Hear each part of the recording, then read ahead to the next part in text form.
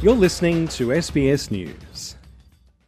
The word can't is not in Gabby Vassallo's vocabulary. There's not much I can't do. I just may need some assistance, whether it's some modifications or something. So the C word, the can't do it, is not a word I really like to use because it's limiting, whereas I don't mind saying my limitations because it may mean that I can't do something as well as I used to.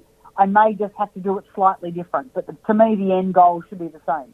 15 years ago, at the age of 35, she was hit by a car while riding a bike during her training for a triathlon.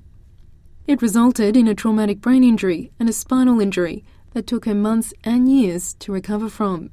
During the acute stage of recovery, she knew movement would be a big part of her healing and ultimately her independence. She found a supporter in her rehab physiotherapist, Leanne Hassett, and it was the confidence boost she needed.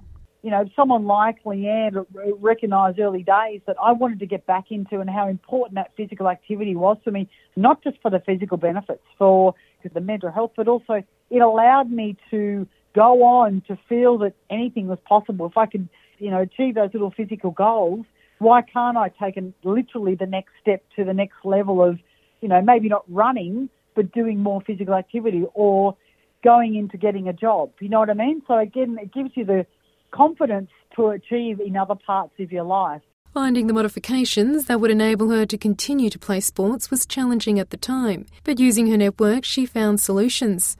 Using a modified bike, Gabby went on to achieve her goal, to complete a triathlon in France. Most of my activity is modified, so I ride a modified bike. If I play sports, it's usually modified equipment, so wheelchair basketball or something like that. So I have done a triathlon since my accident. I've done a couple actually, but I've also gone back and ironically ridden in the Pyrenees. I've gone and done it again on a modified bike. These days she moves about an hour a day, whether it's getting from place to place with a modified bike or attending a Pilates class. When time permits, she participates in wheelchair basketball. She says her quality of life would be vastly different without the regular physical activity. I really think I'd be I would say, morbidly obese, doped up to the eyeballs of and drugs because I would be probably in a lot of pain.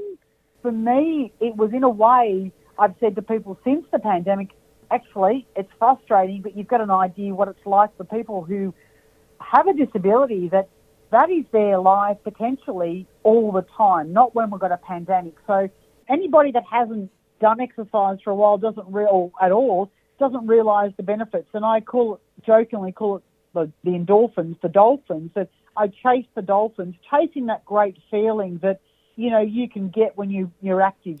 Those benefits have been documented in the first systematic review and meta-analysis of the impacts of regular physical activity on people with a physical or intellectual disability. Associate Professor Leanne Hassett at the University of Sydney's School of Health Sciences says substantial barriers exist. Adults with disabilities are at least twice as likely to be physically inactive as the general adult population. That got Hassett thinking, what is the evidence base on the topic, and can it be synthesised to help find solutions? Our idea was to kind of look more broadly, regardless of what health condition has, to look at the benefits for sport and physical recreation for people living with any type of physical disability or intellectual disability. And we're interested in that because really, if we want to think about sort of scale up and for there being lots of opportunities out in the community, we probably need to just think more broadly about people living with disability as opposed to just having, specific activities for people for particular health conditions and such. So yes, it's a first. The review examined 74 randomised control trials involving nearly 3,000 individuals. The most common recreational activities evaluated included yoga, dance and Tai Chi, conducted on average twice a week for between 6 and 52 weeks. The gender split was roughly equal and the average age was 55. Most participants had a physical disability rather than an intellectual disability. Those with a physical disability had impairments that could be modified for participation in para-sports. Those with an intellectual disability had impairments eligible for Special Olympics. Hassett says using the Cochrane gold standard approach for systematic reviews and meta-analysis, common conclusions can be drawn. We're able to look across a range of different outcomes, so, people's mobility levels, their ratings of quality of life, fatigue, depression, anxiety. So we were able to look across a range of those.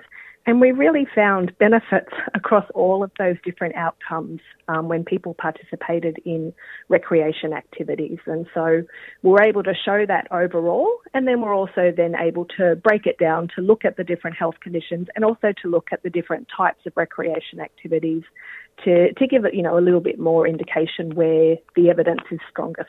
She says there are scalable strategies that could be implemented to boost the lower physical activity rates among the disability population, and it will require multiple professions and sections of the community to work together, as well as funding support in the NDIS system. I think if we want it to be scalable, then there needs to be opportunities out in the community. So your local neighbourhood yoga program, how can we make sure that that's accessible for someone with a disability to be able to go and join? So we found a lot of really important information around the types of ways that the class was modified or the extra equipment needed was really minor. So they might have just held a pose for a shorter period of time, or they might have needed a chair next to them. So there was really little things that only needed to be changed. Across Australia, there are organisations working to promote grassroots participation through training and resources in adaptive or disability sports. Sport Inclusion Australia works primarily with athletes with an intellectual disability. Disability Sports Australia works with athletes in wheelchair sports, including those with spinal cord injuries and amputees. Aidan Shaw is the organisation's general manager. He says post-pandemic and with the Paralympics coming up this year, there's been a surge of interest in boosting disability inclusion and grassroots participation, but there's also apprehension about how to go about it. We saw it during COVID, that during COVID, disability participation was one of the first things that really went away, and justifiably, because there was obviously a lot of people that had chronic health conditions and needed to be protected during that time. But in that return to sport, what we've seen is a lot of sports have been prioritising mainstream participation and not necessarily disability participation. And it's a really interesting period of time in the sector because we're coming into this Paralympic year that's going to be talked about a lot over the course of the next 12 months. But how do you translate that mass awareness of disability sport into grassroots participation? He says the organisation has seen success with training resources for sporting clubs and recreation providers, including their free online Accessibility Champion course. Since its release in December, 508 people, mostly coaches, have participated, boosting their confidence in the area from as low as 20% up to 90%. What we are seeing, though, is a lot of sporting organisations now have realised the benefits of when they do have an adaptive program, because I think for a very long period of time, adaptive sport involved either, for an individual, they were told they can either go to a mainstream club or they have to play separately. Whereas now the focus is on just the experience of the individual participating in sport, not necessarily whether it's a segregated or non-segregated program. And what that's meant is that coaches are becoming increasingly more confident when they understand that engaging a person with disability in adaptive sport is no different to anyone else. It's just the additional support might be required to allow them to participate. And it actually becomes more of a coaching challenge rather than, I guess, what it was previously, where it was a societal, attitudinal issue. Sports management Professor Simon Darcy at the University of Technology, Sydney, is a quadriplegic and a power wheelchair user. He says there are more options now than ever before, but challenges to getting on the sport pathway include access to inclusive training spaces and also equipment cost, such as a competition wheelchair in some cases. People, when they can get the right equipment and the right support to participate, it can be really life-changing because we're so sport-obsessed. People want to belong, and they want to belong in the sport that they want to follow. And that belonging might be as a participant, but it might also be as part of the sporting family, officiating, getting involved as a volunteer, whatever it happens to be that you want to do, brings that sense of belonging and that you're with your flock. He participates in an exercise therapy program, Neuromoves, that's run in affiliated gyms via telehealth or through home visits. He says in all disability subgroups he researched, including children and those with intellectual disabilities, the need is the same. And it also extends the circle of friends. It means that parents with children with disability also don't feel isolated, because there's been many times, and when we did some of the research that we did, I'd have people phoning up in tears saying they're just trying to get their kids an opportunity at the school they're going to. Headmasters phoned up and said, well, and they'll use things like safety and other things as an issue, which isn't true. And we're seeing some big changes in that space with new programs that are coming in to break down some of those barriers and support people that need the support to be able to participate in whatever sport it happens to be.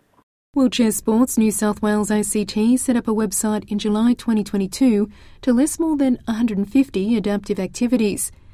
As an ambassador for the website, theadaptivemovement.com, Gabby says it gives people ideas about how to research what options are available. This website allows you to see what organisations out there have some kind of sport or activity that is modified. So it's about considerations, but you're not as mobile as you were, but you can still do that sport. So that's something really good. And I wish I had that was available when I had my accident, but you know, it wasn't, but it is now. I would say start small, because again, it's the basis of something's better than nothing. So if you weren't doing any activity last week, one walk this week is more than you did last week. That's great. Then you slowly increase it.